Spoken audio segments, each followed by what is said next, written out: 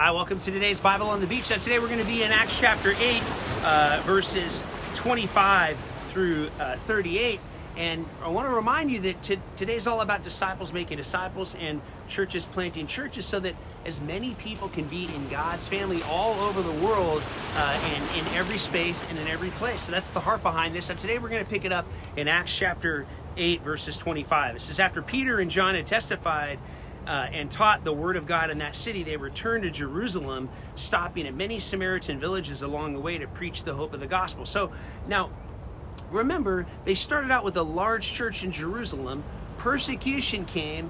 Then everyone was scattered to fulfill Jesus' promise. You'll be my witness in Jerusalem, Judea, and Samaria. Now, what's interesting is when the church was big in Jerusalem, they didn't go out to Judea and Samaria really of their own volition.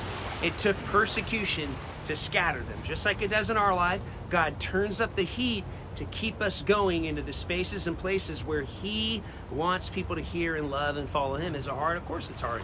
It's hard to give up the comfort and security of an environment to go and make a disciple and go do God's will. This is exactly what they were doing in Acts. We're only in Acts chapter 8, and we can already see the people filled with the Holy Spirit going out into the villages. There was no fanfare. There was no celebrityism. There was no look at me. This was hard work. This was all Spirit-led people going in relationship, having food with people, God doing miracles, using the simple relationship and teaching of the Bible to spread the kingdom. It was a very exciting time in Acts chapter 8.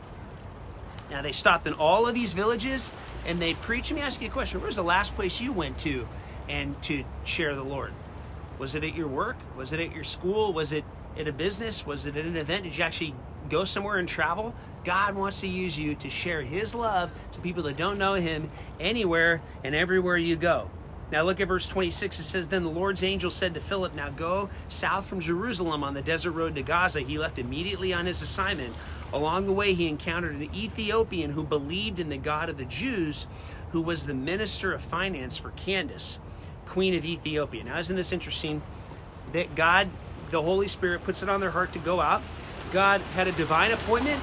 He had someone that was in a position of influence that He wanted them to influence.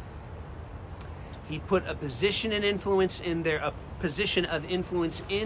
path, and God wanted to share the gospel so that they could be impacted and carry the teachings of Jesus. Now, this is very interesting what happens here. There's a lot to learn. It says he was a finance minister. Cool. He was on his way home from worshiping God in Jerusalem. As he rode along in his chariot, he was reading from the scroll of Isaiah. So God had a divine appointment. This man was a sincere person. This man was sincerely seeking God. And they used this miracle and this encounter to bring these people into God's family. It's very exciting. As he rode along in his chariot, now the Holy Spirit said to Philip, go and walk alongside the chariot. Now, when was the last time God told you to go somewhere and to seek someone out to explain Jesus to them? God does this. He did it then, and He does it today. So Philip ran to catch up.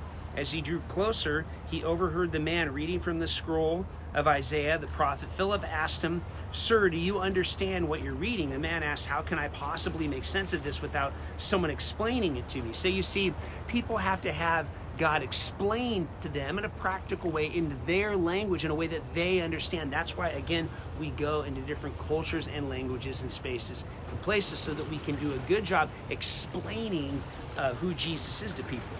Now, so he invited Philip up to his chariot to sit with him. The portion from Isaiah he was reading was this: he was led away to the slaughter like a lamb to be offered. He was like a lamb that is silent before those who sheared him. He never opened his mouth. In his lowliness, justice was stripped away from him, and who could fully express his struggles, for his life was taken from the earth. So he explains how Jesus was the lamb. He was the sacrifice for all of us. You know, Jesus died on the cross for our sins so that we could be forgiven of our sins. He was perfect. We're not. God put all the sin on Him to pay for the penalty of sin, and we just say, Jesus, I want to follow you. You're perfect. You're awesome. You're loving. You're wonderful. I want to follow you and love you today. In fact, right now, you might even say, God, I invite you into my heart. I know I'm not perfect. I know you are. Would you forgive me and help me to love and follow you? And God will do it. Now, you look at verse 34, he says, the Ethiopian asked Philip, can you tell me who the prophet is speaking of? Is it himself or another man? Philip started with the passage and shared with him the wonderful message of Jesus. As they were traveling down the road, the man said, look, here's a pool of water. Why don't I get baptized right now? Isn't this interesting? God has the guys worshiping earlier in the day. In one day, he hears the gospel, follows Jesus, he gets baptized. Philip replied, if you believe with your heart, I will baptize you. The man said, I believe that Jesus is the anointed one, the Son of God. Let me ask you a question. Have you been baptized?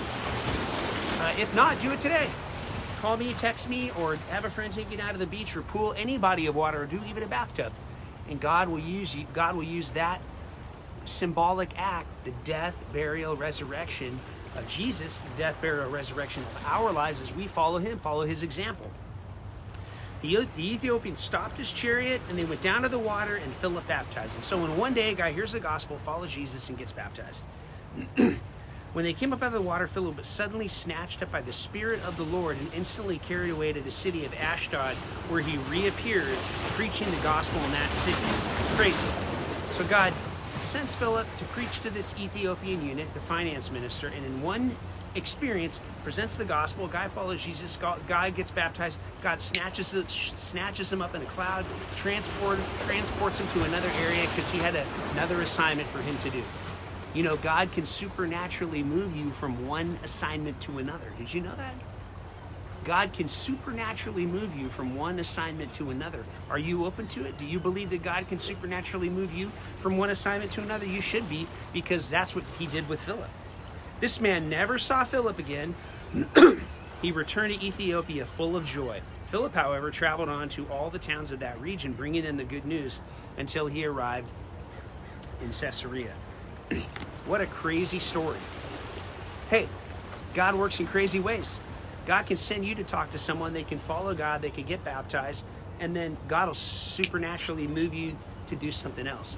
But let me ask you a question. Do you have any Ethiopian people in your life, people that you think are far from God, or another group of people you don't like, or another culture that you don't like? This guy was different than him culturally, different than him educationally. He was a finance minister. He was different from Philip in every possible way, and God told him to go share the Lord with them, and God used him supernaturally. When was the last time God used you to talk to someone from a different language, a different culture, a different race, a different educational background, and even a different occupation and a different class? God puts all those things in our heart. It's called being led and being empowered and being filled with the Holy Spirit. In fact, what I'd like us to do right now is invite God to work in our hearts like he worked through Philip in this story. God, would you work in my life in the way that you worked in Philip? God, would you work in my heart in the way that you worked through Philip? God, would you use me supernaturally the way that you used Philip? In Jesus' name, amen. Man, I love doing this. I'm so stoked that you tuned into Bible on the Beach today. I hope that God's word is an encouragement to you. If you're getting something out of this, please encourage somebody else to follow along and so they can grow in their relationship with God. And until next time, I hope you have an awesome day.